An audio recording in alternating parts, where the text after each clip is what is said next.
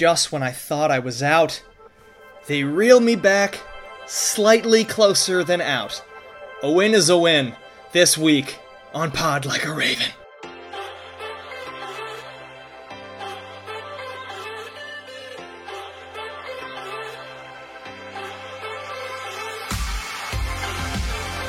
They didn't make it look pretty. They didn't blow anybody out. But they came out with a win. They beat a divisional opponent. They have a winning record again. I'm in a slightly better mood. I'm not all the way back, but I'm feeling a little bit better about this team after a pounding, gut-wrenching performance that finally ended in a 23-20 victory over the Browns. I am Antonio Barbera.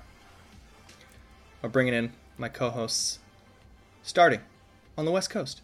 Jace Evans. Jace, I'm already lost here.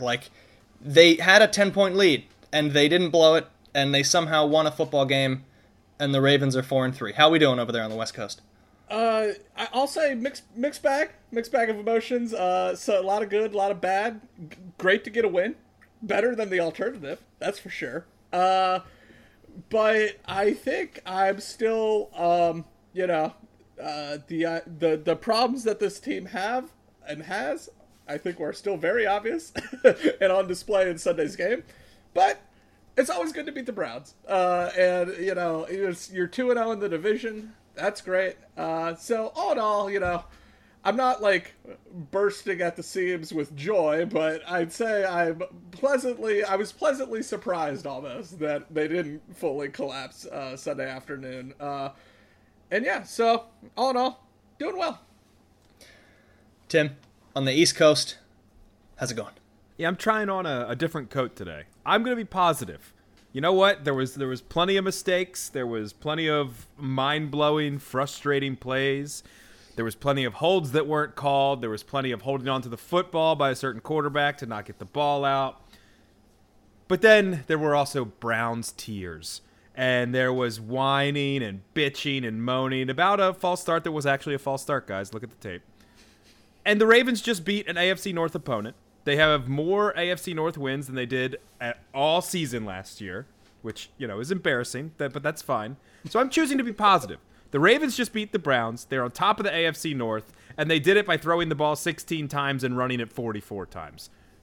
Sounds good to me, baby. Ravens football, it's not back, and I'm with Jace. The team still stinks, and there are definitely problems that we need to talk about and discuss.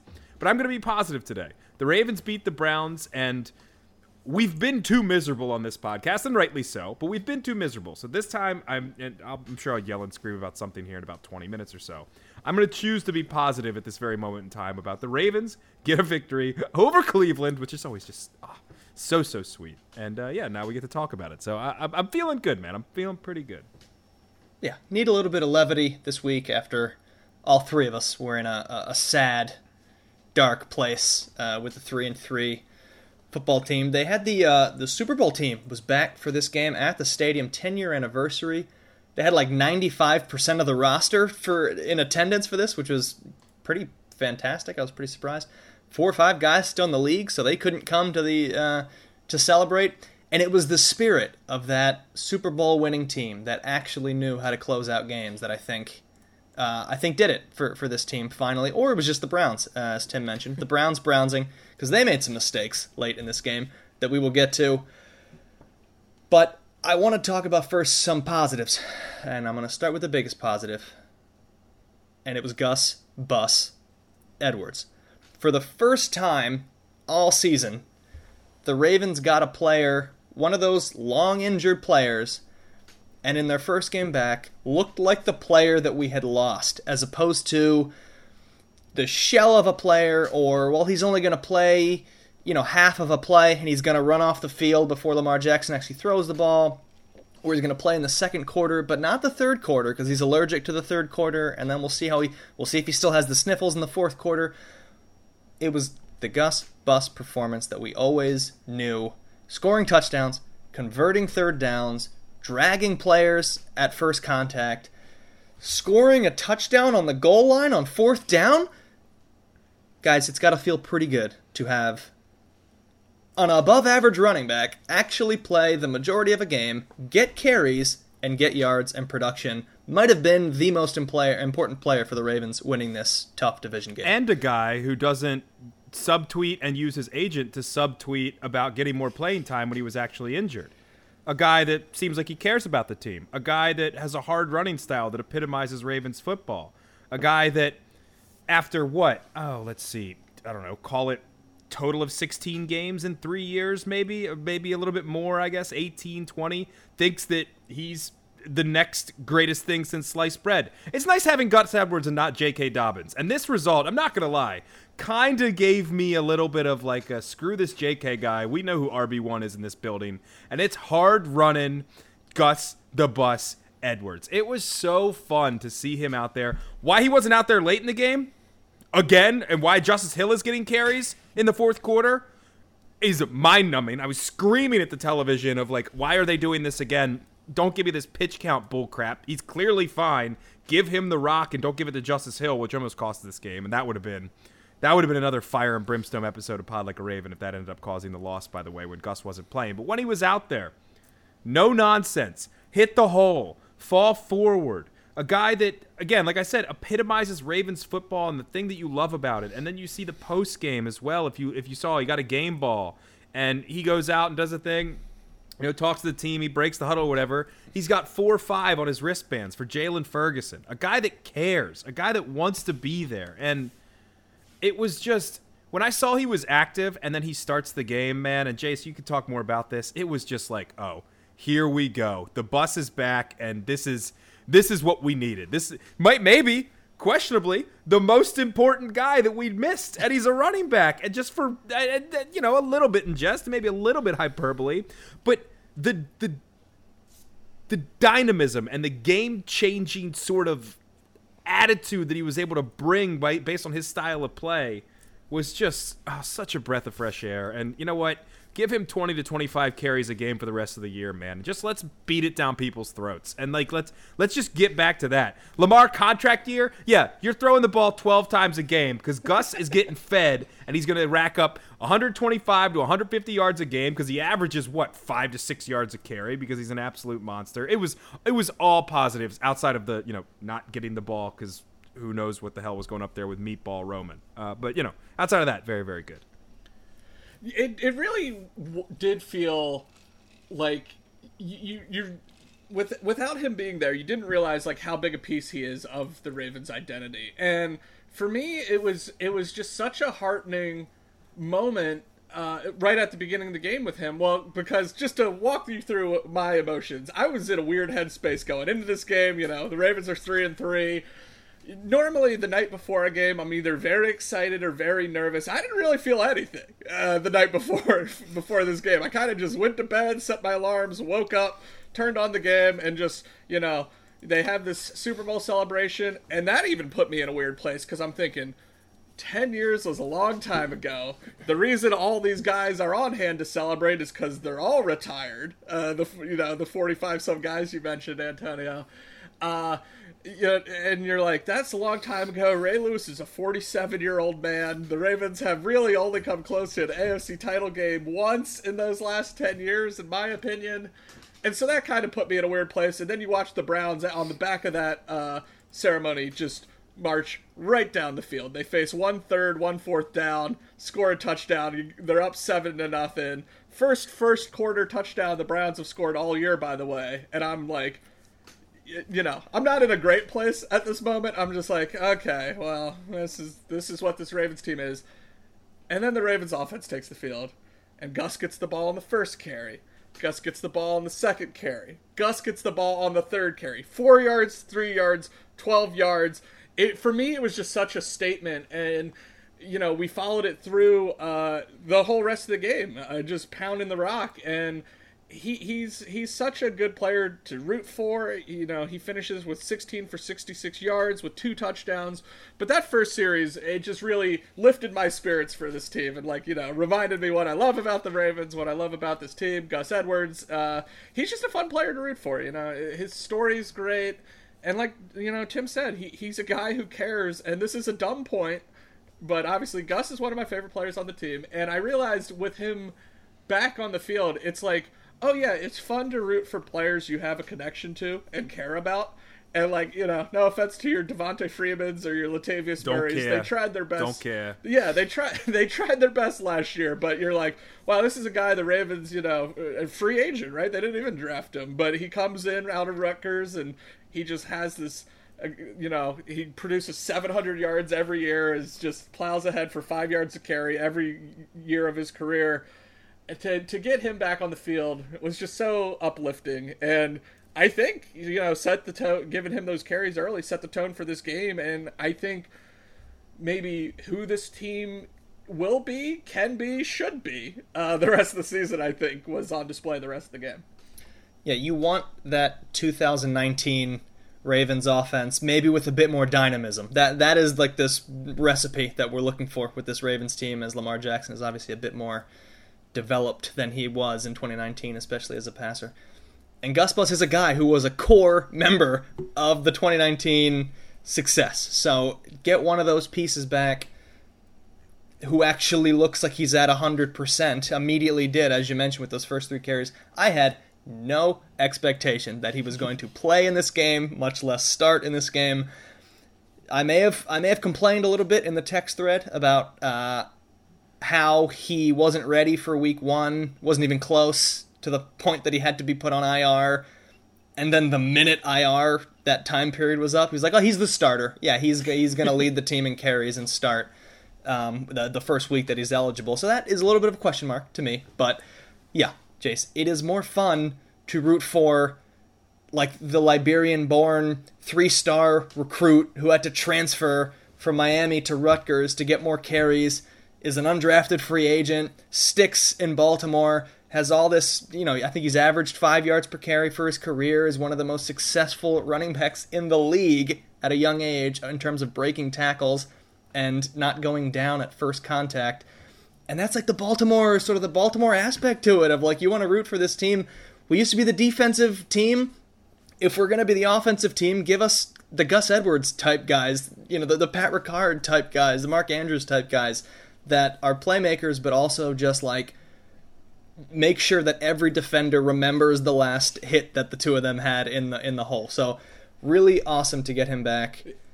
Hopeful that it turns into a 20 carries, as we talked about. I have my doubts because I don't know what this team does in terms of managing workload and when not to, but we're at the point now, it's getting more and more interesting to me. We're 7 games in, going into week 8. Stanley's back, Edwards is back, J.K. Dobbins will be back in a month and a half. We have pieces that are that core that we want. So it's time to start sticking some, stacking some wins on top of each other, as opposed to this one, win-loss situation that they've done through 7 weeks. So good to get a major piece of that back. Another player who came back after a brief absence, Justin Houston. 2 sacks in his return. Apparently only played like 16 snaps defensively and still had 2 sacks. So he was obviously a presence. The team as a whole with 5 sacks, a pass rush that is maybe, just maybe, I'm going to add this again, maybe going to be a good pass rush, or at least one that has depth, as Tyus Bowser is one of the last big names to return, David Ojabo, both of them kind of right around the corner in terms of adding some depth to this team, but 5 sacks is what we want. Not a ton of blitzing. They seem to get pretty good pressure with 4 at times. And wouldn't that be nice as we, we're on like the halfway point of the season here almost, if the pass rush could be a somewhat of a strength of this team, or at least there's some depth there to where you can rotate these senior citizens in and out as we get to the second half of games when some of them may be gassed. But good to see Justin Houston back. Good to see 5 sacks from this team. I think it ended up being one of the more important defensive stats that kept this game close and kept the Ravens ahead. Yeah, and for Houston, I think we talked at length in the offices. What's his over/under? 4 sacks on the season, Antonio. He had 4.5 last year. I think we're heading for Are we heading for an 8-sack season? It was just really encouraging, and I'll get into what annoys me with this defense in a little bit. We might call it what's bothering Jace, perhaps, but Forrest Gump. We'll get to him in a moment, but yeah. But on the whole, it's weird because they obviously have major problems still. But I do think this defense is improving. Like the middle parts of games, they play really well. I mentioned they had the poor start. Jacoby Brissett was perfect on his first 2 series. That's not what you want. The Browns uncorked their longest play of the season in there, a 55-yard pass to Amari Cooper. So it was a struggle start, but then I felt they really settled in. I thought they got some really good performances. Obviously, in the second half, they force a fumble that is how they got yet another 10-point lead. And so I thought they were really good. And there's one player, Tim, I want you to speak on him more because I think you have some things to say. An off-criticized player on this for us that I thought also had a really good game in Patrick. Yeah, before we get to Queen, it's so funny. I just messaged Antonio on the chat. I'm going to pivot to Queen here to take you behind the curtain, and this is how, like, we're just in sync here on Pod Like a Raven. I think the front line, you look at Justin Houston, right? He was pretty much the only guy on that one side blitzing last year and creating pressure. Now they can rotate. Now they have a Jason Pierre-Paul. Now they have an Odafe Owe, who we'll get to. Now they have, Calais Campbell and Justin Madubuike, who, by the way, spent the entire game in the backfield. Both of those guys. I know Madubuike. They say Madubuike on the broadcast, so I'm just going to go with that now. Like, every single one of them, even the great Kevin Harlan, who I love, says Madubuike, so I'm just assuming I've been saying it wrong this whole time. So we'll go BK. Him, Calais Campbell was huge, and we'll talk about some of the guys in the secondary and stuff as well a bit later. Especially kind of containing Nick Chubb, although, man, that guy has got to be an SOB to play against. My Lord. But Patrick Queen, yeah, you mentioned it. I think the thing with Patrick Queen in this game, he finished with 11 total tackles. He led the team, which you should as a middle linebacker. 7 solo. He had a sack and 3 tackles for loss, including those 2 back-to-back. Run right through the line, use that speed that you have, and make a play in the backfield. And what I thought about it, we were prepping for this show today. It was controlled aggression from Patrick Queen. We see Patrick Queen fly around with his hair on fire all the time. The guy is incredibly athletic. He's incredibly quick for a linebacker. He still gets knocked over backwards because he's a bit smaller, and we've talked about that and whatever. It's the game. It's fine. But we see him hitting lanes a lot of the time and just blowing past plays because he's just like going on. He's on 1,000 and he's just running through the hole that he sees and not running to the actual play. And he takes bad angles and he gets beat a lot of the time where, if he can maybe stop a guy for 2 yards, if he takes the proper angle and waits a second. Instead, it's a 7-yard gain because Queen has to catch up to him and he has the athleticism to do that, and that's fine. And those 2 plays exemplified it, but all over the field yesterday, man, he was in the right spots at the right time, and those 2 plays show the athleticism. We're not telling him to slow down, but take a beat and find where the play is and make the play there. And that's what he did on the second one, especially. If you don't know, we're talking about the 2 plays towards the Browns are really backed up, and Queen shoots through the line and makes the play. And on the second one, you even see it. He shoots on the replay. He shoots through the line. He kind of takes a beat because he's like, wait a minute, nobody's blocking me. What the hell? And then he sees where the play is developing and then reacts. Boom. And makes a tackle to tackle for loss. Patrick Queen in the past maybe just blows by that, and a Kareem Hunt or somebody kind of makes one little half step or a little bit of a spin move, and Queen goes flying through the back of the end zone. I was super, super impressed with the way he played. And look, we give him a lot of stick, and I think a lot of it is deserved, but I do think that the fan base as a whole, and us included, I'm not going to throw us, out of this conversation. He's probably the most off-criticized player on this Ravens team when he maybe shouldn't be. And I think a lot of that is we're looking for Ray Lewis or CJ Mosley, and those are, for Lewis anyway, you're never going to reach that level. He's the best linebacker of all time. Fight me.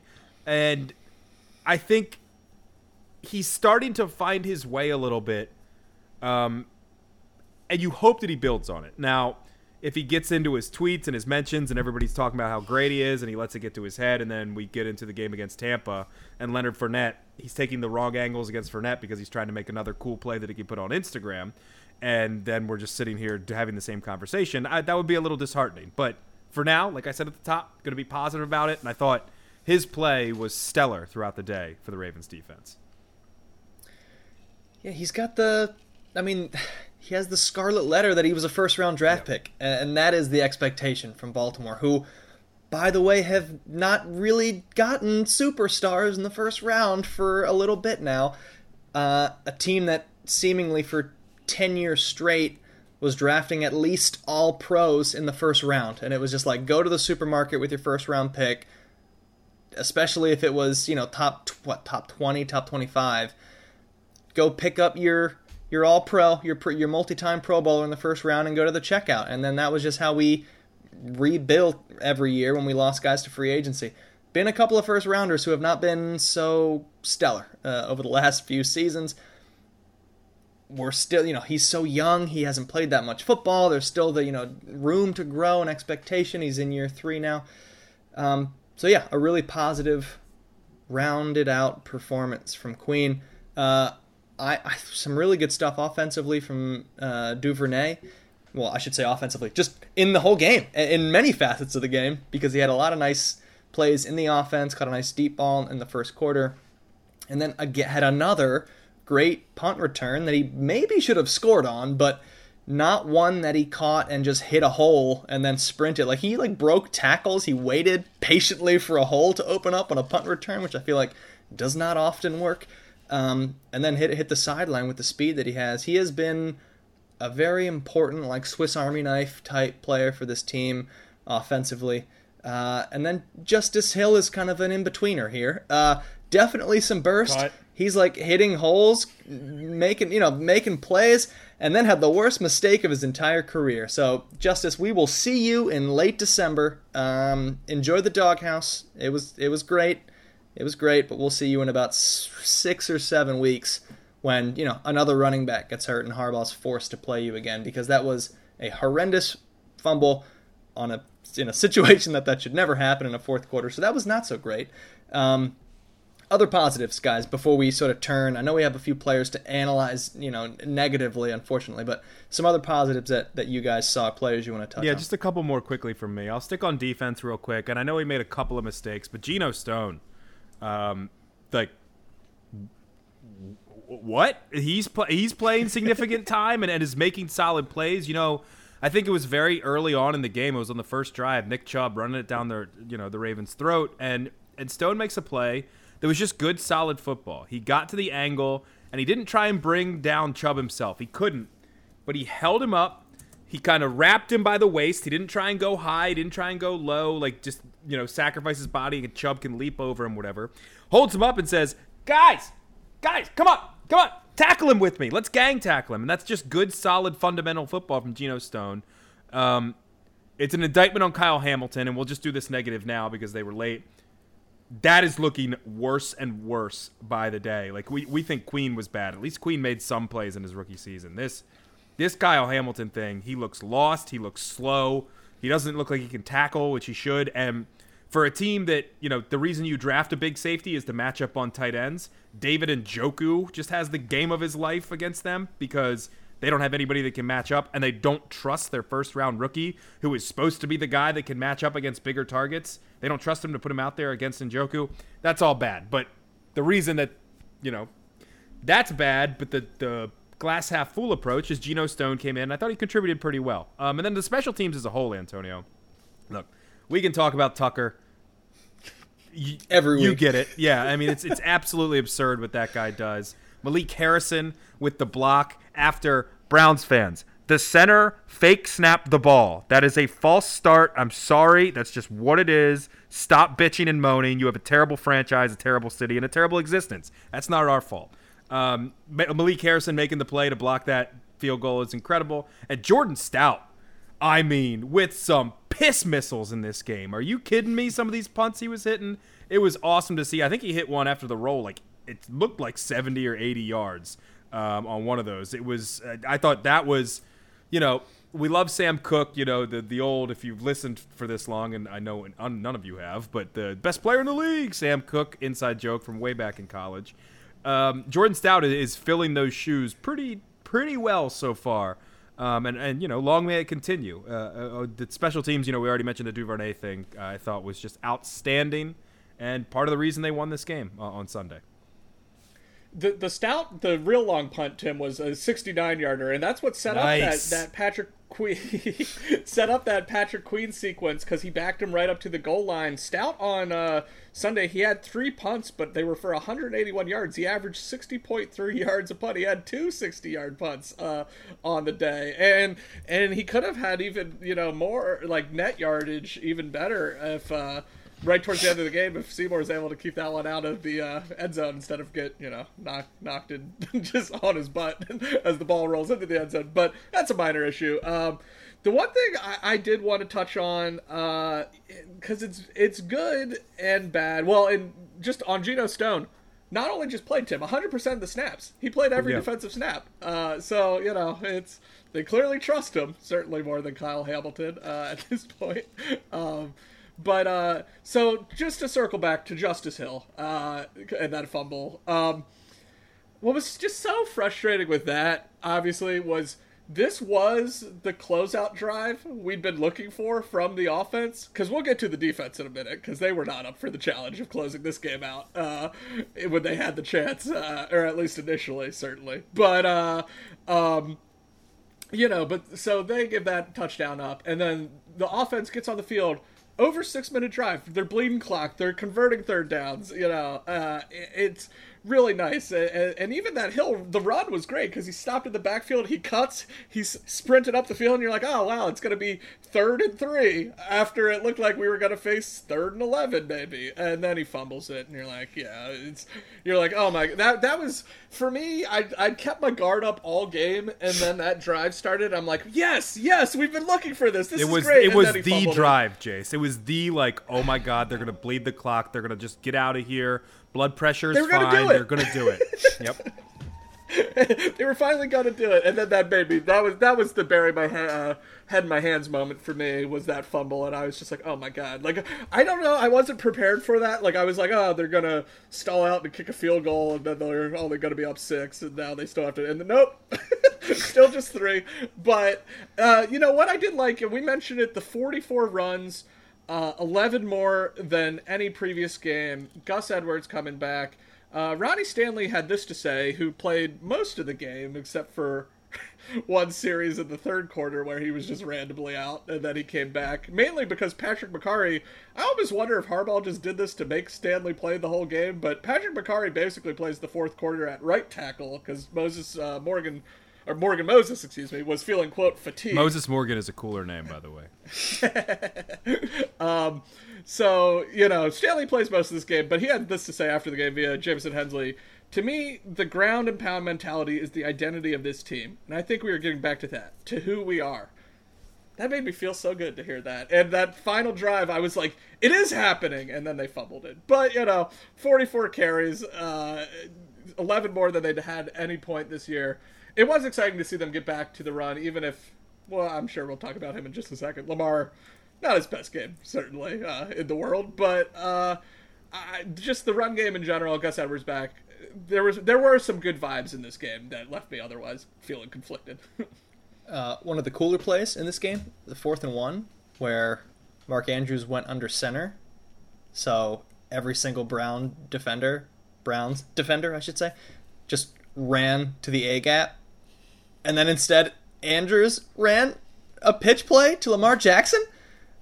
And Lamar Jackson ends up, first of all, with the first down, and second of all, stiff-arming a linebacker to the ground, which is always amazing. And it, at the time, it seems surprising. He's done that multiple times. He's not a small guy. It's always get down and run out of balance. And then every so often, just crushes a linebacker's soul with a stiff arm, where he ends up on the ground and Lamar's upright. And that was pretty much Andrews' only big play of the game. He had one other run in this game and 0 receptions because the Browns essentially schemed him out of the game plan, which we essentially were saying all summer. When that happens to the Ravens and Andrews, what are they going to do offensively to adjust, to get other players the ball, or, somehow out-scheme a scheme and still have Andrews make catches? Well, they didn't do that. Let's not get crazy with what Roman can accomplish. They did try to move the ball other places. were not extremely successful. And I want to talk about Lamar Jackson here with the passing game. I mean, he had a couple of really nice runs in this game, really nice conversions, breaking ankles. We love to see that. The passing game now, a couple of weeks in a row, is pretty mediocre. And I don't know if it's time to just turn it to 40 carries a game and just live with that, or if there's ways we can fix this. But Lamar, pretty average, pretty pedestrian numbers. I guess didn't have to throw it that much, but they also have looked out of sync for stretches at times in the passing game.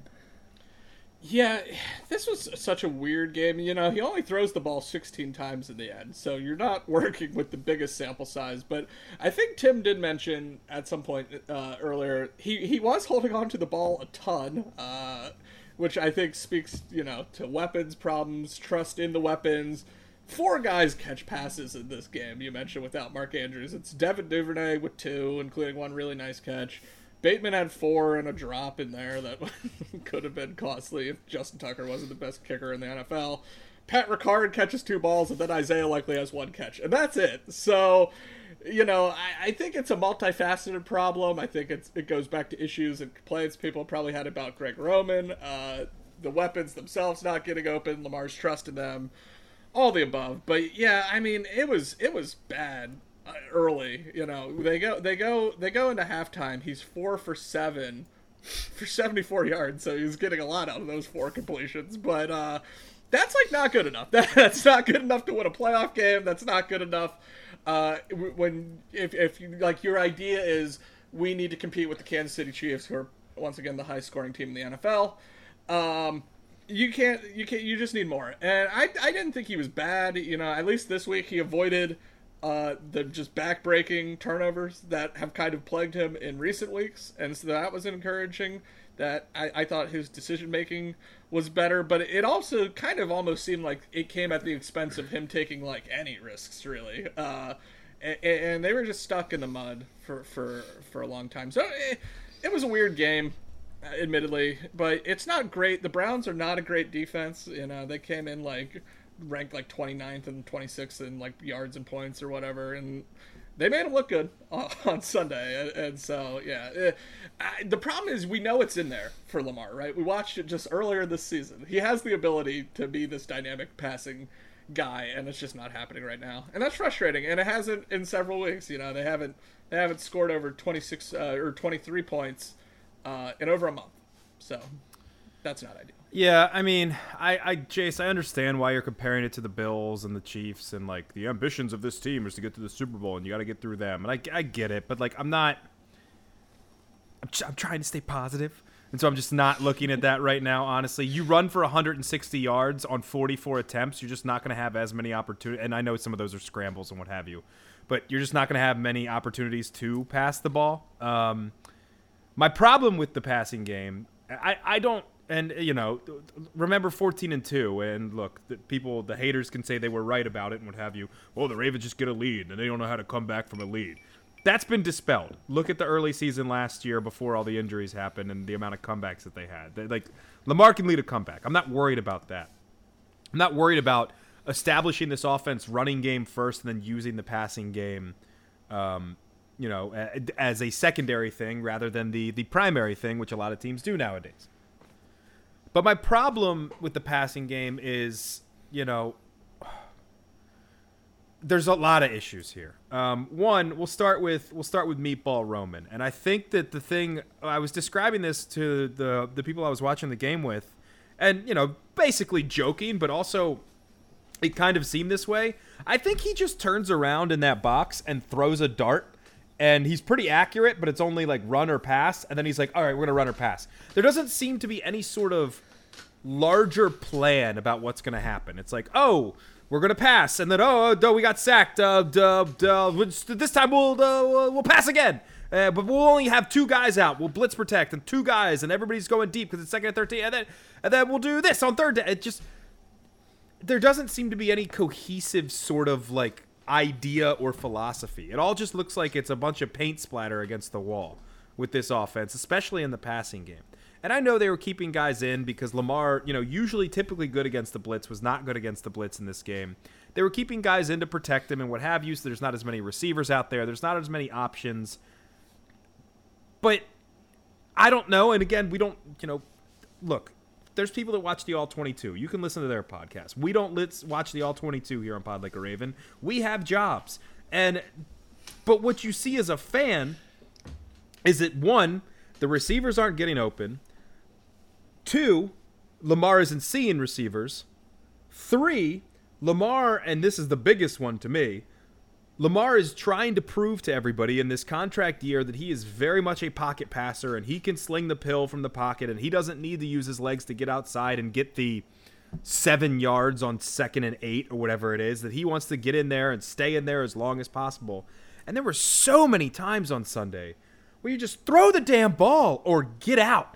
There was, it's like, oh, well, he got blitzed a lot. He got sacked a lot. There was a lot of plays there where he had 4, 5, 6 seconds, and he's not doing a damn thing.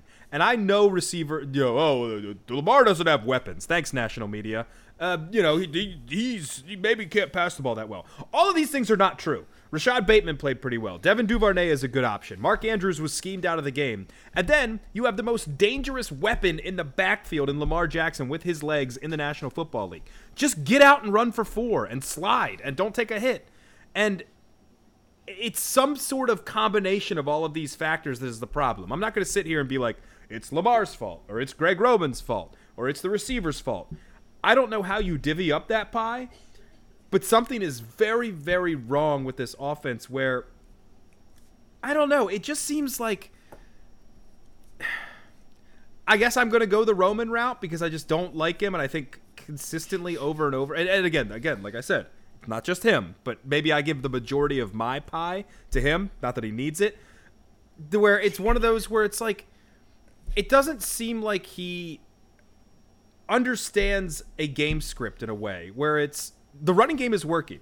So maybe throw a little play action in or maybe change things up, but if it ain't broke, don't fix it. But then he goes, oh, dartboard just hit pass play. We got to do a pass play here. And it's just like, what are we doing? And we talked about it earlier in the season, of this team just constantly is in 2nd and long and 3rd and long. And I think a lot of that comes down to the play calling and the just jankiness of it all. So yeah, it's concerning, but again, they won, they ran the ball really effectively, and so I'm not trying to be as down on it as I would be in a loss, but there's still definitely some signs there of like, oh geez, there is a problem here with this offense. I think if you want to look at one example of Roman refusing to drop something that isn't working, I think and availability, whatever, guys available, 11 carries for 5 yards for Kenyon Drake. I think I would have stopped that after about 5 carries. It was clear whatever he was doing was not working in this game, and they just kept going back to that as just kind of we can't, we don't want to give Gus 40 carries in game 1, so let's run Kenyon Drake again. It's like, well, this isn't working. I feel like you'd be better served, having Lamar Jackson do something on what ended up being, a Kenyon Drake run for a 2-yard loss. Maybe I'm being too picky here because the example I'm going to use is the Kansas City Chiefs, who have like the best and maybe the most sophisticated offense, if not top 3 most sophisticated offense. But you watch an entire Chiefs game and you can feel the Chiefs offense. Each play sets something else up in the future. They run it inside, and then they have a jet sweep a couple of plays later. They do a bunch of bubble screens, and then all of a sudden they try stretching it downfield. They do stuff inside, they go outside. They start outside, they go inside. They do what looks like it'll be a trick play, but it isn't. It's just a regular drop back, and then they play off of that, and they do the trick play. They do have Kelsey come inside for that little inside pitch that they do seemingly once every game. And then it's the backup tight end doing it instead. And then it's Kelsey faking that and doing something else, or catching it and then throwing it, making a pass off of the handoff.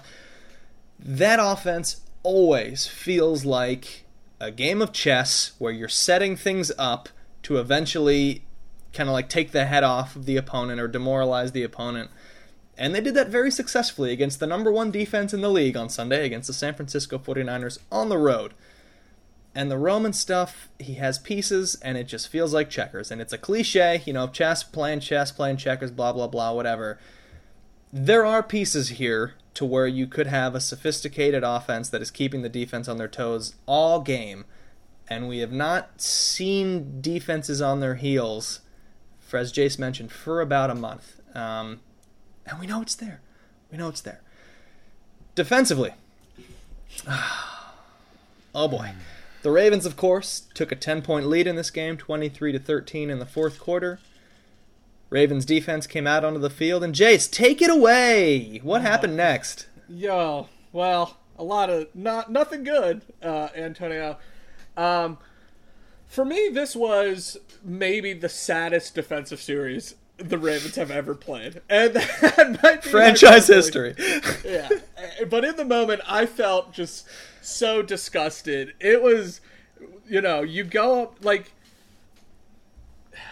this is your chance to win the game, right? You go up 10, you get a stop. In the fourth quarter, you're probably going to win the game just because the math doesn't add up. The Ravens take off. They're running the ball a billion times. The Ravens, at minimum, are going to take another 2 to 3 minutes off the clock. It becomes a numbers game. And there's not enough possessions to score 10 points, right? It's a 2-possession game. Get a stop. But this Ravens team refuses to get stops. And this wasn't the first time. Well, twice in this game, they go up 10 and immediately give up points. They also did that against the Jets. They gave up points immediately against the Patriots after going up 11 in that game. And they did it against the Giants last week. And that helped the Giants get back in the game, which led to the sequence where the Ravens imploded on offense. And this week, they have the two opportunities. They go up 10 on two different occasions. They actually hold them to a field goal on the first time. I was pleasantly surprised. You're still up 7. The offense gives you a 10-point lead right back. And then the Ravens step on the field, and they give up 7 plays, 75 yards in under 3 minutes. The Browns only faced 1 second down on the entire drive. Brissett ran for 10 on a scramble. Chubb ran for 12. He ran for 12 again. Brissett hit Amari Cooper for an 11-yard pass. Chubb ran for 22. Kareem Hunt ran for 6. And then on second and goal, he ran for a 2-yard touchdown. That was awful. And just watching it unfold was so demoralizing. And I wasn't even mad because, I kind of expected it.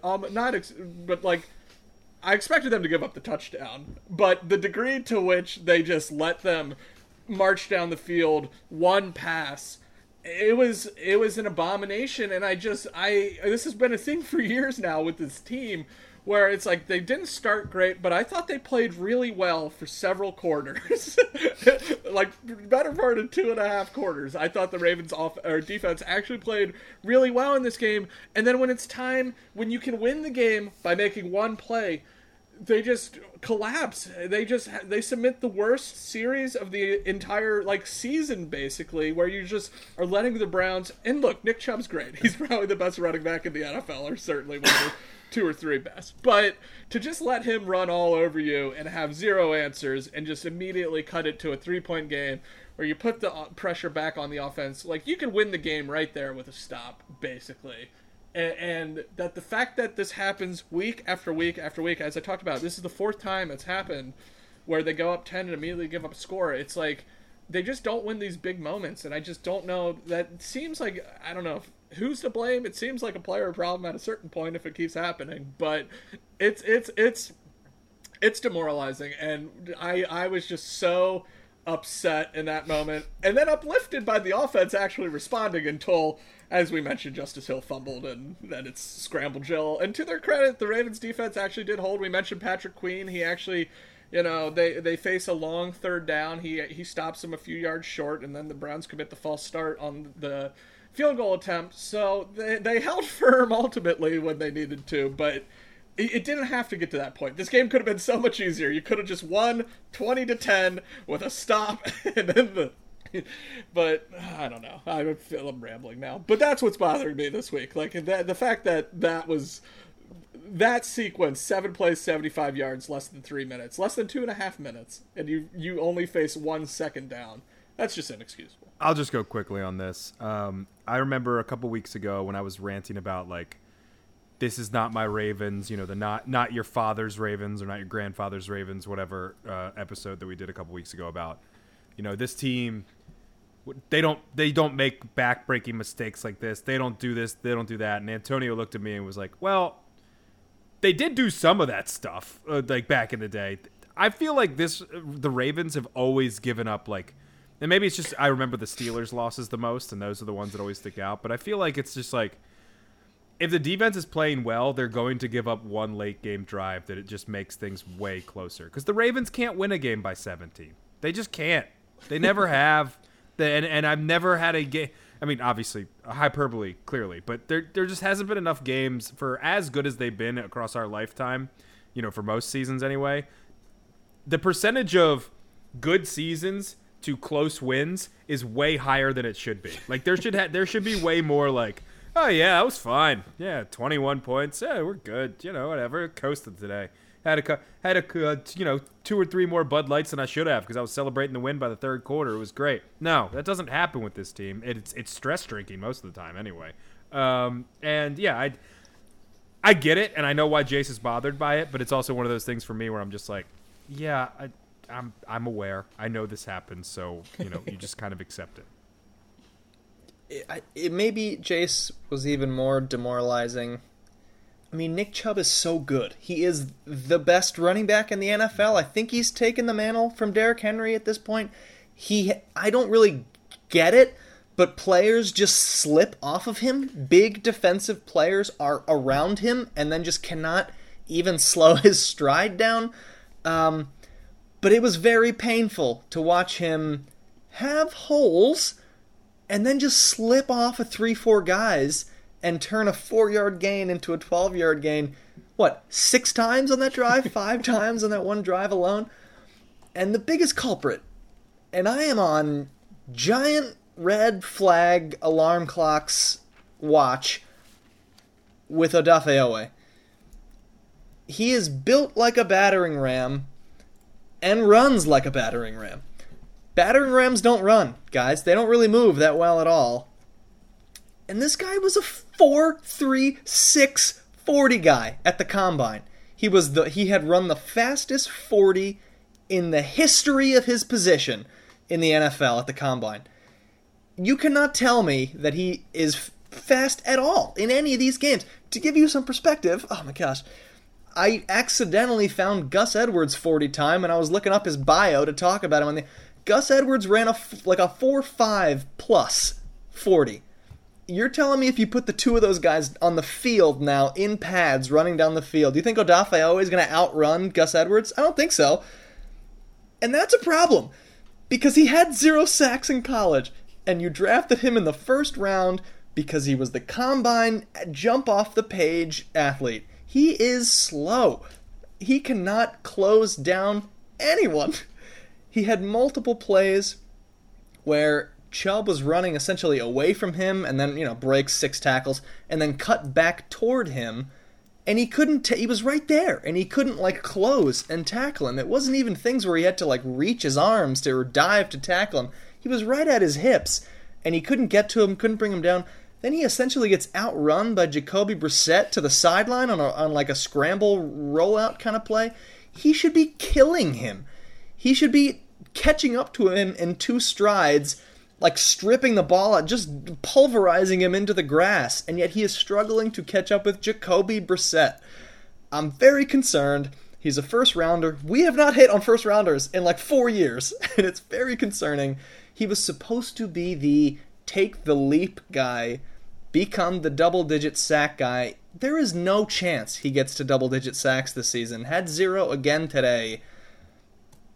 And it's a problem. It's a problem because the tools don't look like they're there. He was supposed to be raw, but with the physical gifts. But even the speed and the stuff doesn't look good. The tackling ability does not look good. And at that point, I don't know what you have anymore with this player. Well, the scary part for me, Antonio, is I think he looks worse than he did as a rookie. We talked about he should be making the leap, but I agree with you 100%. he had 5.5 sacks last year. He's only got the one this year, 1.5, and he was credited with 2 quarterback hits in this game, which brings him up to 4. One of them, which should have been flagged for roughing the passer, but Jacoby Brissett's not going to get that call. He just pulverized him. I was shocked they didn't throw a flag, but it looks like he's running in quicksand. It's so strange. He's very upright when he moves. It almost looks like he's put on too much. Like he's too big for his own athleticism. It's very odd, man. And that Brissett play, I wasn't even thinking of that one, but that's such a good, because Jacoby Brissett's one of the slowest quarterbacks in the league. He's a huge man who does not move fast, and he beat him to the edge, and that's a problem for a guy that's, the whole thing, as you said, the whole thing's athleticism. So that was concerning, and I don't know if that's, maybe it's just taking a second to be like, oh, he's scrambling and diagnosing and all that, but I have concerns. It was kind of a flyer pick because you get his extra first rounder in the Orlando Brown trade, but so far it's not worked out. And the problem is you kind of relied on him taking a leap to help your pass rush, and it just hasn't been there this year. He's invisible for too often. When he does, as you mentioned, it's often because he's trailing the play, running upright, trying to weeble wobble his way over there, and it's just not good. It's just not good enough. And I had high hopes for him. I was excited for him. It seemed like it was going to be a big year, and instead I think he's even worse than he was as a rookie. A couple things. I mean, you guys have said it on the field stuff. I don't need to add to that. Jace, I completely disagree with you on the flyer comment because you traded your right tackle, backup left tackle for a first-round pick. First-round pick. This is how this team builds. They don't build through free agency. They build through talent in the draft. And you hope they didn't miss. I'm not ready to say bust, but, we look back in 5-7 years or whatever, and we look through these early EDC drafts, and it could be a wasteland, an absolute wasteland of missed pick after missed pick, and he could be one of them.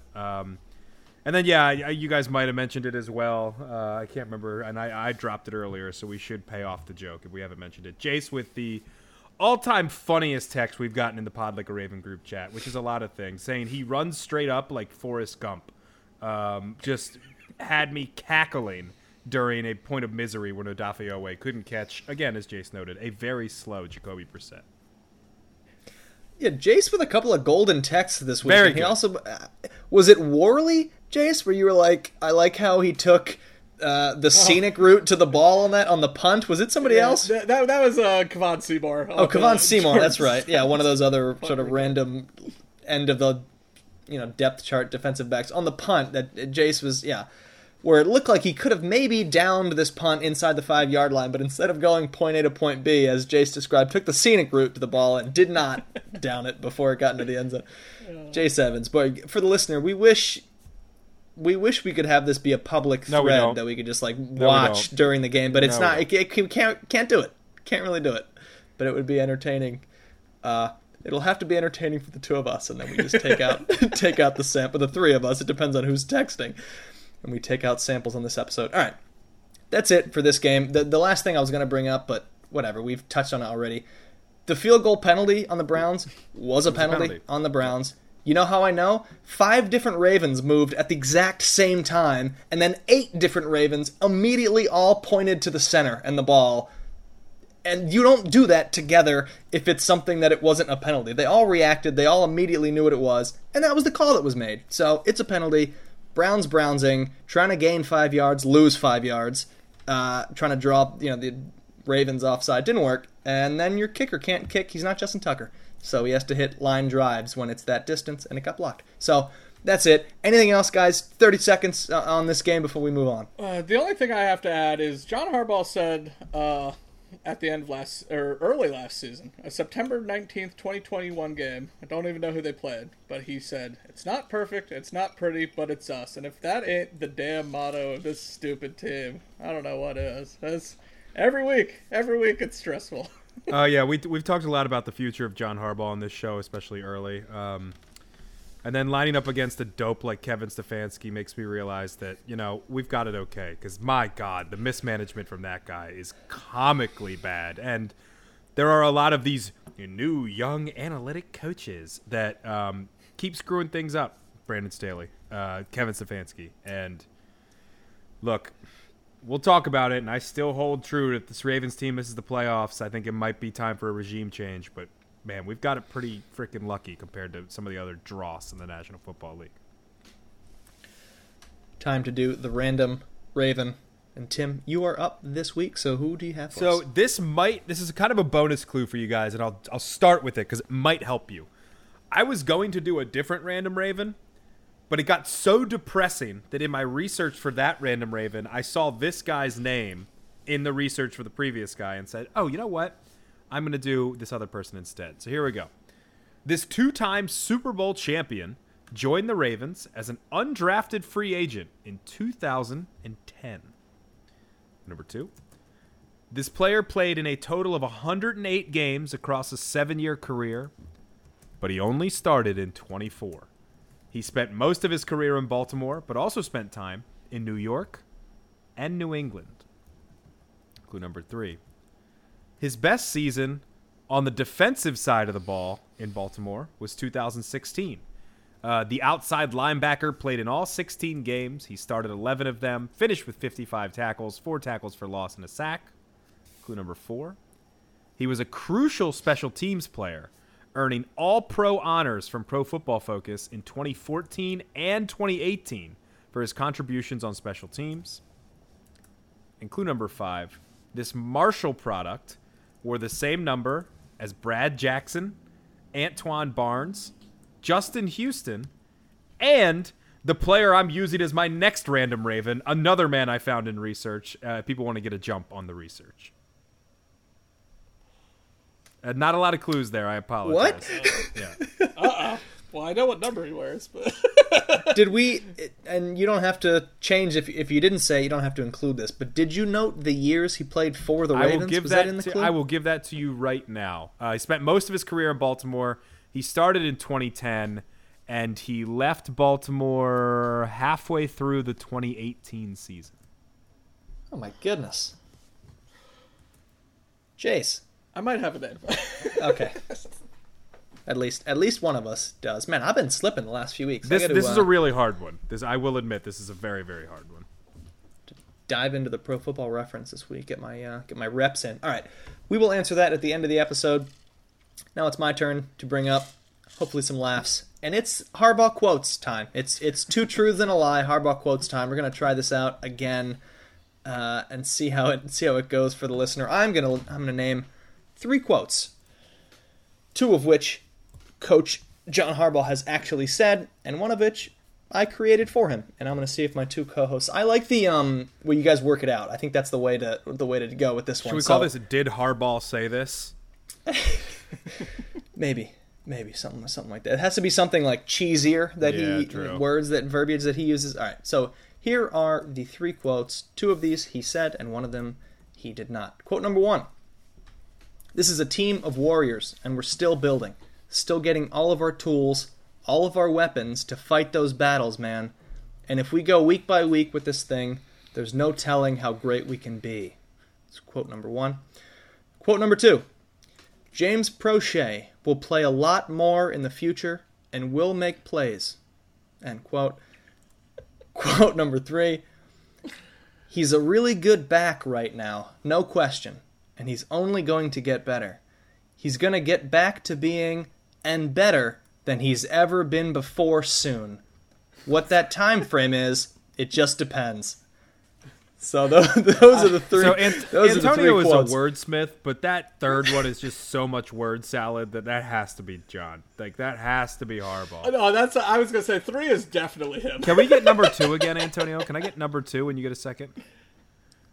James Prochet will play a lot more in the future and will make plays. I mean, that one, if I could cuss on this podcast, I would. That one's just BS, straight up. Like, there's absolutely no way. I don't know. I think he's trying to throw us with the specific player named Jace. I'm thinking that's the one he didn't say. I think that's the lie. But number 1 is so perfectly generic Harbaugh as well. Yeah, I'm really split. I love this segment so Let's much. get number one again. Any of these could be real and fake. This is a team of warriors, and we're still building, still getting all of our tools, all of our weapons to fight those battles, man. And if we go week by week with this thing, there's no telling how great we can be. Okay, this is John Harbaugh a man guy? Does he say, man, we got this, man? Like that's a very Dan Campbell thing. It seems like. Is it a John Harbaugh thing? It could be. I'm not, I'm not disparaging that. Yeah, I didn't see him say that, but it definitely could have been something he said yesterday. I wasn't, locked super into some of the post-game stuff. I know he was talking about James Prochet sometime last week, but that sounds so generic that I think I'm with you. I do think 2 is the fake one, Okay. but I mean, this is why this segment is great, because it's not easy. yeah, I think it's 1 or 2. We'll go 2, but I think 3 is definitely real. Is my takeaways. Agree. All right, let's go in this order then. When speaking about J.K. Dobbins, John Harbaugh did say he's a really good back right now, no question, and he's only going to get better. He's going to get back to being and better than he's ever been before soon. What that time frame is, it just depends. Who knows? Nobody knows. That was a quote. Really what just throws the whole sentence out of whack. You're like, what? Soon, no idea what the time frame is. That was a real quote by John Harbaugh. Quote number 2. James Prochet will play a lot more in the future and will make plays. That is a real quote that John Harbaugh said before Sunday's football game. James Prochet on Sunday ended up having 15 penalty yards and 0 receiving yards. So he will play a lot more in the future. He'll make plays. That's yet to be seen. That was a real quote by John Harbaugh. And the fake quote that could have very easily, I feel like, been him in the locker room talking to his guys. This is a team of warriors, and we're still building. Still getting all of our tools, all of our weapons to fight those battles, man. And if we go week by week with this thing, there's no telling how great we can be. Fake quote there. John Harbaugh, a man of many words, a man of no words. And I hope we can continue this segment. Yeah, we better. I think you've stumped us 2 weeks in a row. It might be the best thing this podcast has going is this segment. Yeah. Wonderful. John Harbaugh, what a man. All right, let's turn now to the NFL. We are going to re-up saddest team of the week. I think I'm going to go third this week because I'm going to use it to tie into our next segment. So, Tim, why don't you take your saddest team of the so week? I just have two nominees here, and it's not the obvious ones because I think they'll be mentioned, and we don't have to do a ton on the NFL. There's enough general NFL podcasts for you listeners out here. But my two, first I'm going to start with I was about to say San Diego, the Los Angeles Chargers. My God, their 3 fans are probably so upset about how this team has been run and the misfortune. They're 4-3. They did just lose to the Seattle Seahawks, who, by the way, are top of the NFC West at 4-3. Geno Smith, he's still writing back. Good for him. But the Chargers, in another lost to injury, to add on to their extensive injury list, Mike Williams, who is a high ankle sprain. He's going to be out for weeks, quote unquote. Not some weeks, not a few weeks, just weeks. And then J.C. Jackson, it was confirmed, actually, as we're recording this, he will miss the season. The big free agent signing corner for them. Just bad luck Chargers, just constantly sad. And then you have Brandon Staley, who can't get out of his own way, and they're not using Justin Herbert how they should, and it's a mess. The other one I'm going to go with may surprise you guys. And it's not going to be the Denver Broncos, who Brett Rippon was probably as good as Russell Wilson, which is saying something. It's the team that beat them, the New York Jets. And Tim, you say the New York Jets? The 5-2 New York Jets? The fighting Zach Wilsons? The fighting Robert Salehs? Dominating people right now? They're one of the darlings of New York, and guess what? 2 New York teams are good, and we're never going to hear the end of it because it's New York, and people think New York matters when, frankly, it doesn't. It's a trash city full of lots of trash, and it smells bad all of the time. I've been there one too many times in my life, and I think I've only been there 4 times, and that was enough for me. The Jets, 5-2. Great story. The leadership of Joe Flacco has gotten them to this point, and that's great, and that's fine. Breece Hall, out of the park home run pick in the second round. What a pick! Out for the year with an ACL injury. Their entire offense is basically around Breece Hall. They have a lot of weapons, but Zach Wilson. Give it to Breece Hall. He looks like a home run pick. Unfortunately, he tears his ACL. Well, it's okay. At least, they got Sauce Gardner. Great. Already showing out to be one of the best corners in the National Football League. I think Brett Rippon targeted him like 9 times, and it was for 3 catches for 8 yards. Got lost in the sauce. As I think it was Ian Eagle was on the call. Jace, I can't remember. Thank you. Just magnificent. Magnifique. Ian Eagle and Kevin Harlan, the best in the biz right now. That's why CBS is the best, guys. But let's go back to the offense. So no Breece Hall. At least we can protect the quarterback, right? How about Elijah Vera Tucker, that guard that they got? Really, really good player. Got him. They traded back up into the first round last year to really invest in that offense. Oh, he's out for the year as well. 2 back-breaking, season-ending injuries for the New York Jets. And let's just look at the rest of their schedule here as well. It's not terrible, but we will say these next 3 weeks, there is a bye in here as well, but we'll just skip over that. Patriots, Bills, Patriots. Then it's Bears, okay. Then it's Vikings, good team. Bills again. Lions, Jaguars, Seahawks, And then the Dolphins to end the year. A very tough schedule, losing 2 of your most important offensive players. And when everybody's talking about the Jets being positive, we all know where this is going. Bill Belichick is going to run them out of the building twice. Josh Allen is going to have his way with the New York Jets. And this is a family show, so I will not go into detail. And I think that this happy New York Frank Sinatra song, for the green side anyway, is just about over. So, for my nominee for this week, a team that was also nominated and into the running and one of our picks last week, the Green Bay Packers are in big trouble. Big trouble. And I think what makes them especially sad is the future might be bleak. Because what do you have if Aaron Rodgers can't save you? It's not looking good. So they lose to the Washington Commanders 23-21 on Sunday.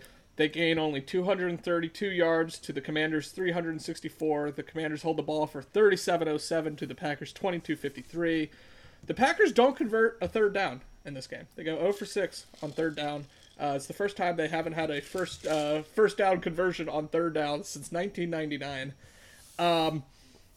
It's bad. This is a loss to the Giants in London. It's a loss to the Jets at Lambeau Field. It's a loss to Washington team that is reeling constantly, but especially lately. They start Taylor Heineke in this game, who was Taylor Heineke, 20 for 33, 201. Threw a pick 6 in this game. That's one of the Packers' 3 touchdowns. So it's bad, and the answers are not obvious for the Packers. Rodgers throws for 194. They only rush 12 times for 38 yards. It's not looking good. I don't think the Vikings are a great team, but now the Packers are 3-4 and the Vikings are 5-1, and you're really, the path to winning the division's not there. And like I said, it's what's your future? I think you're looking at a post-Rodgers future that might be incredibly bleak, and a Rodgers present that's kind of bleak as well. So, this is the team that's won 13 games each of the last 3 years. They were the number 1 seed in the NFC 2 years in a row, and they're a bad team. They're a bad team right now, and I think that's why it makes them one of the saddest teams of the week.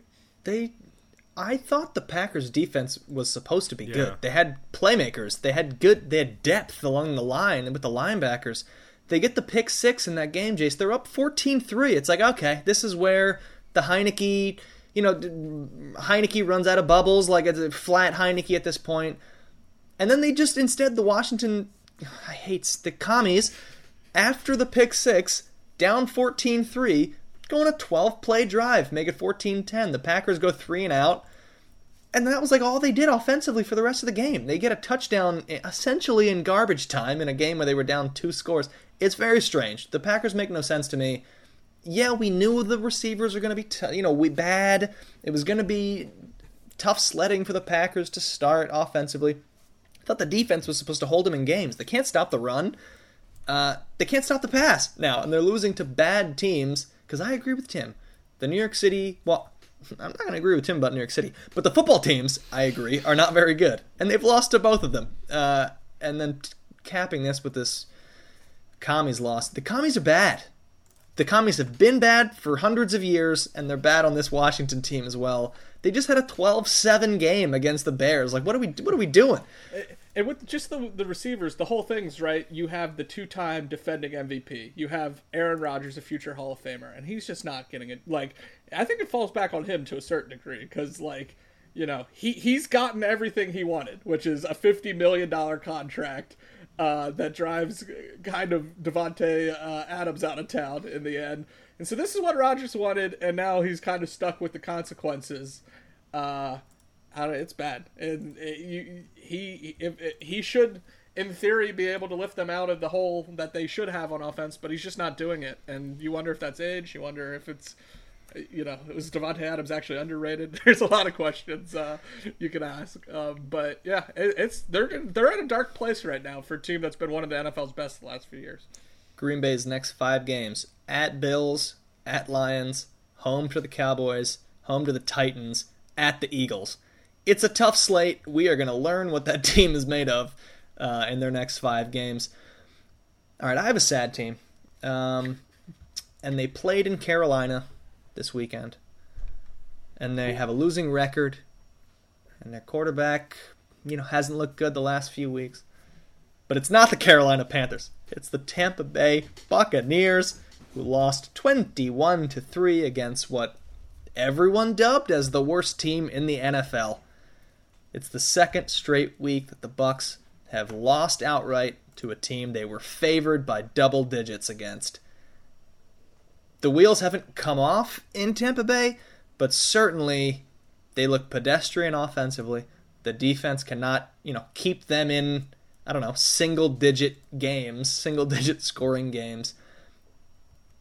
And they lost to P.J. Walker. It's not good. Tom Brady cannot move. He has 3 throws. That's what I maintain at this point. At this stage in his career, he is making 3 types of passes with this offense. A comeback route to Mike Evans, short 3 to 5 yard dink and dunks, and then a deep ball to Mike Evans. And Mike Evans dropped one of the worst drops of the season in the first drive of this game against Carolina, and they basically never threatened again. They got blown out by the Carolina Panthers. They are the saddest team this week. And I'm going to use that to tie into the Ravens playing the Tampa Bay Buccaneers this Thursday. And I am so prepared to embrace debate with my co-hosts here because we talked about it a little bit via text message. My co-hosts seem to think that because the Bucs had this embarrassing loss to the Panthers, that they're going to come off of it and, of course, beat the Ravens because that's what Baltimore does. But it's been 2 weeks of this from Tampa Bay. They also lost to the Steelers in a game they had no business even being close in, and they lost straight up. Then they put this game on display where Brady didn't throw an interception in this game, but the Panthers essentially dropped 2 of them, so this game could have even been worse than it was. I think the Bucs are in trouble. I think they're in trouble long term. I think there's more than a 10% chance that Tom Brady is not on the team at the end of the season. Like, I would not be shocked if 5 weeks from now he just did the, it's time for me to pack it up. This is it. It didn't have to be this way. I have to go back to my family. I'm going to try that again. What family? I'm going to retire. I'm going to unretire from my family and re-retire from football. I'm going to try this out because they look bad offensively and the defense cannot save them. And the Ravens go into Tampa as 1.5-point favorites. And my co-hosts do not agree with me. They have big fears about the trap game for the Ravens here. No. You are misconstruing these words here. It is not trap game.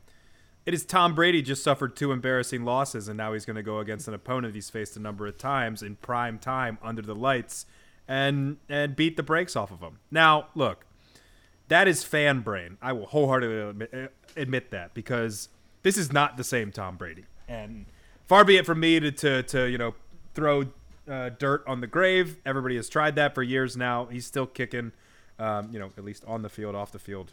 Who knows?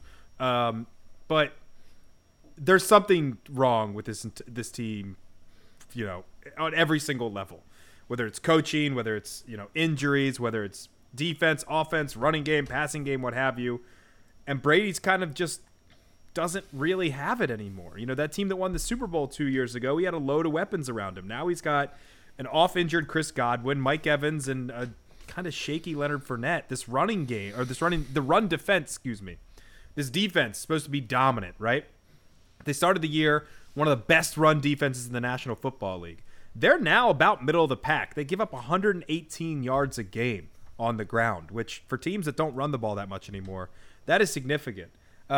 Sleepy Tommy, any gamblers will tell you, Tommy late in his career, not very good in prime time. The old man has to go to bed. So after 8:20, you don't usually bet on the Bucs because even if they win, they're not covering because he just starts to play poorly. Now, there's enough data there where I'm making a joke, but there's actually some truth behind it where they're just not as good in prime time. All that being said, fan brain. We just saw the Ravens kind of sloppy win against the Browns, and all the media's like, oh, look, the Ravens. Not the media, but we'll just put it nicely. The media machine around the Baltimore Ravens, a lot of them are like, well, look, they got back to their ways. They're doing okay. They're like not tentatively positive like I am. They're like very, very positive.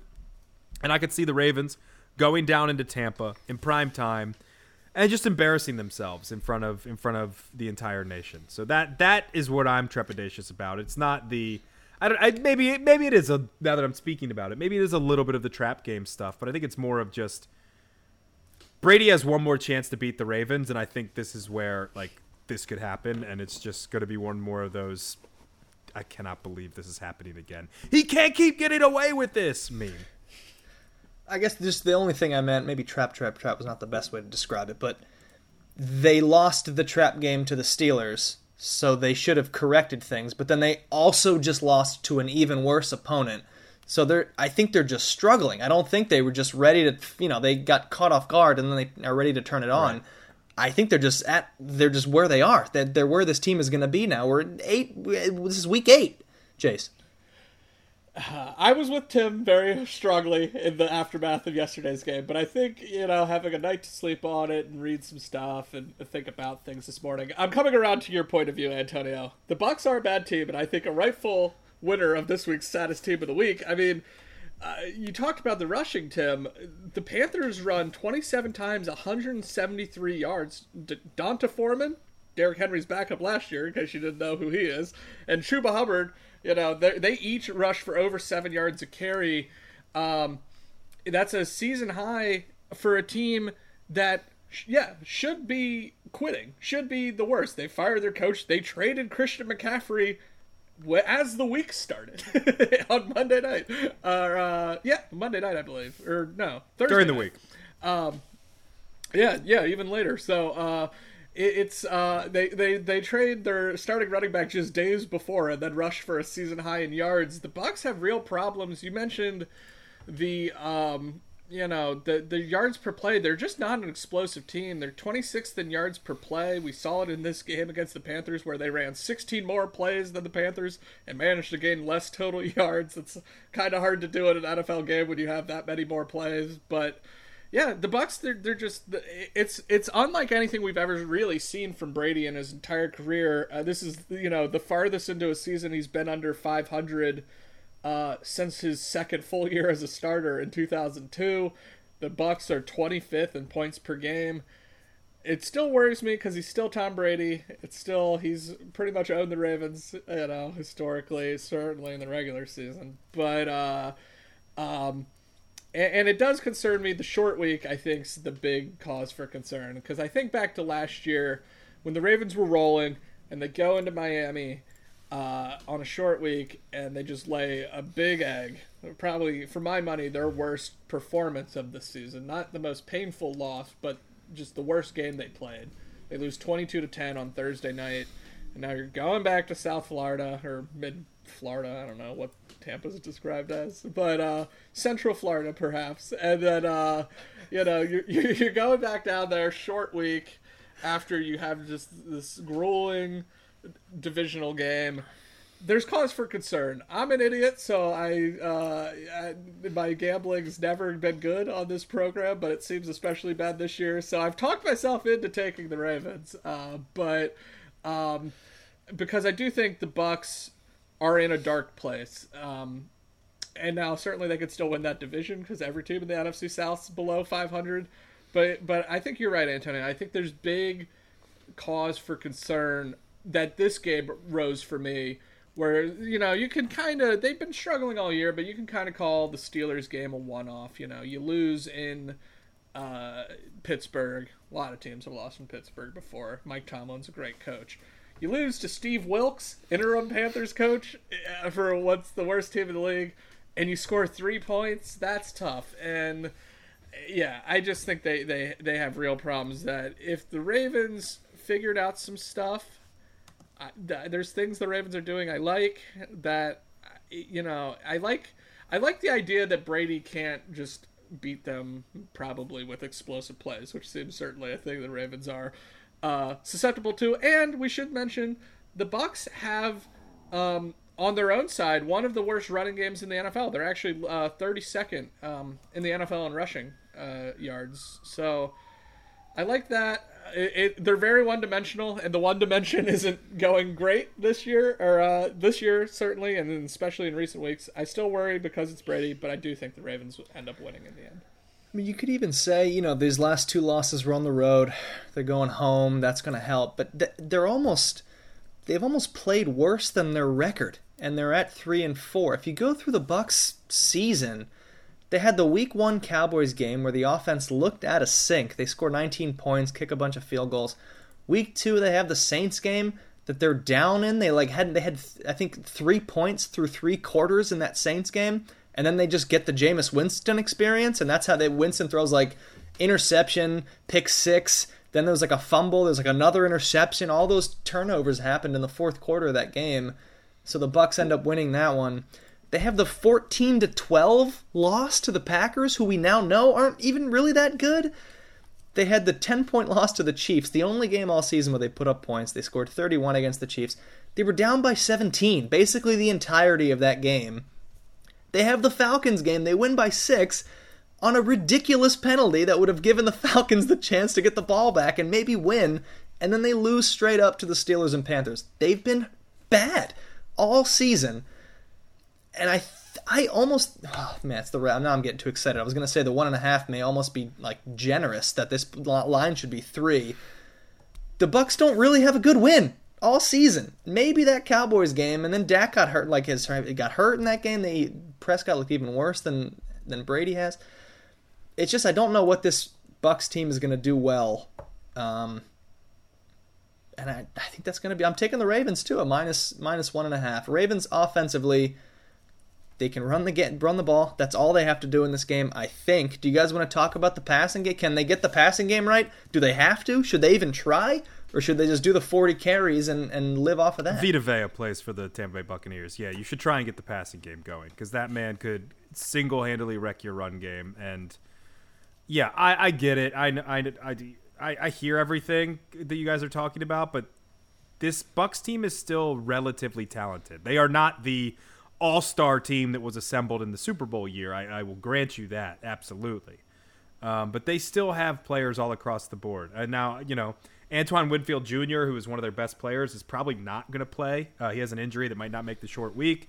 That helps with the passing game. You got to find a way to get Mark Andrews involved. Frankly, the fact that this is the Browns were the first team that were able to take him away, really, is a testament to how good he is, but also a wake-up call of hey, look, they're figuring out what you're doing, and Todd Bowles is a damn good defensive coach.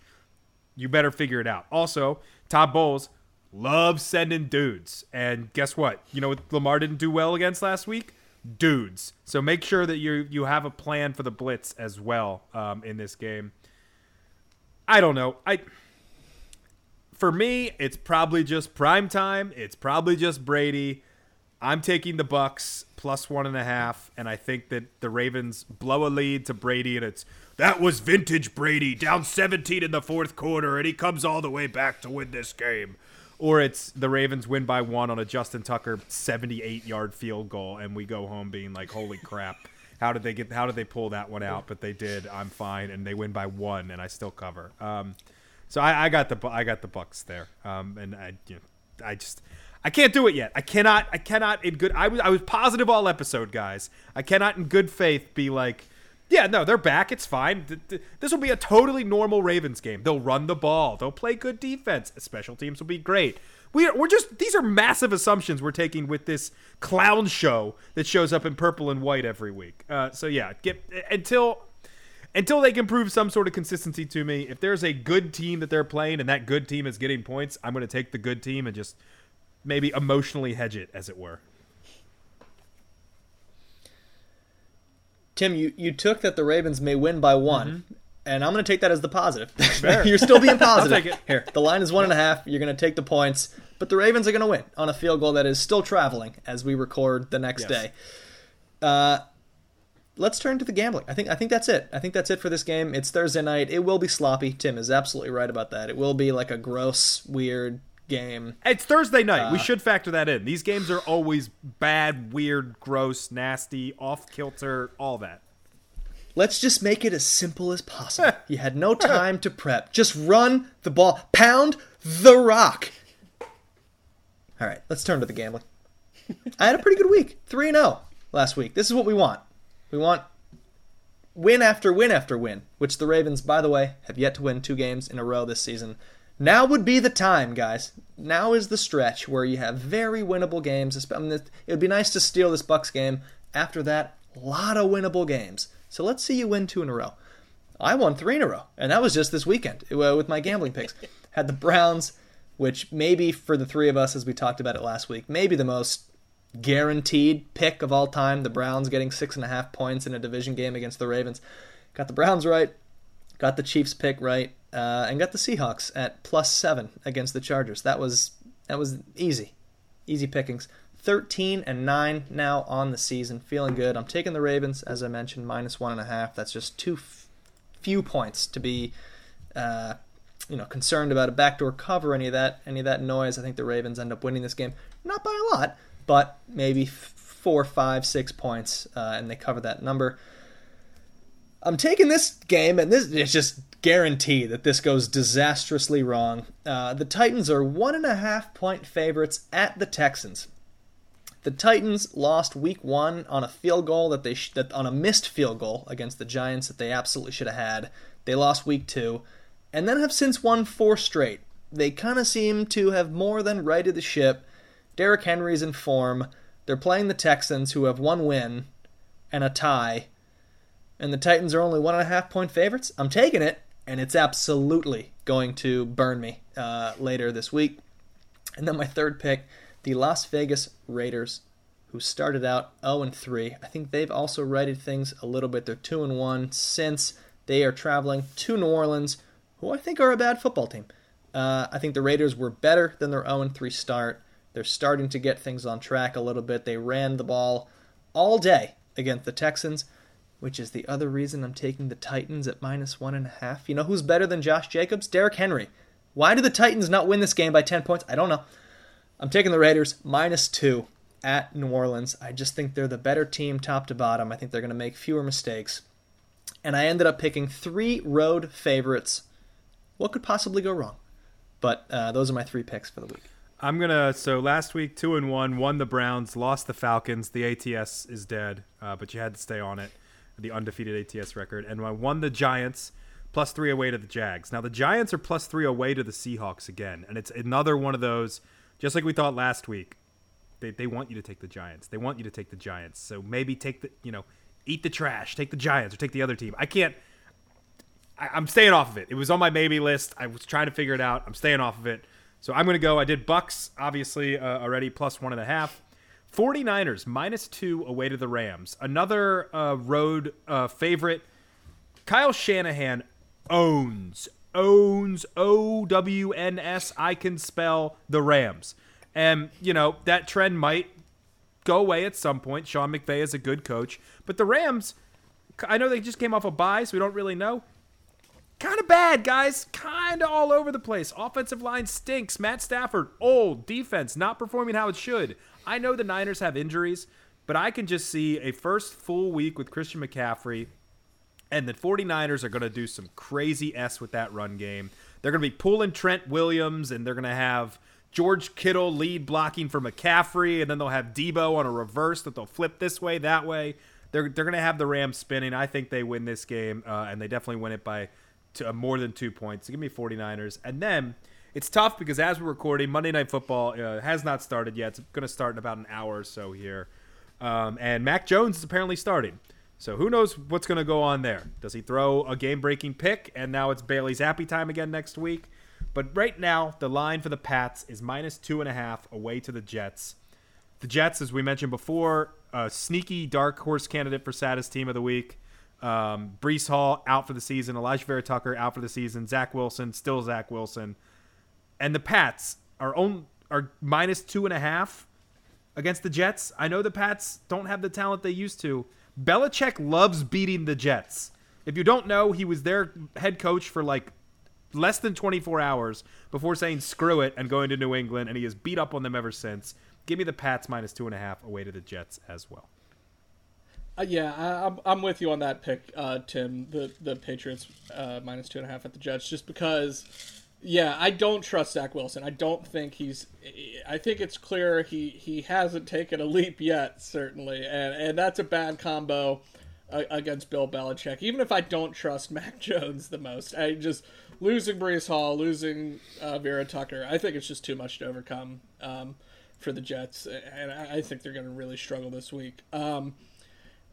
I wanted to also commend you, the 49ers Rams. That's a good one, I think, because that'll be at least 50% 49ers fans, if not more. That 49ers fans overrun SoFi Stadium when they play the Rams down here.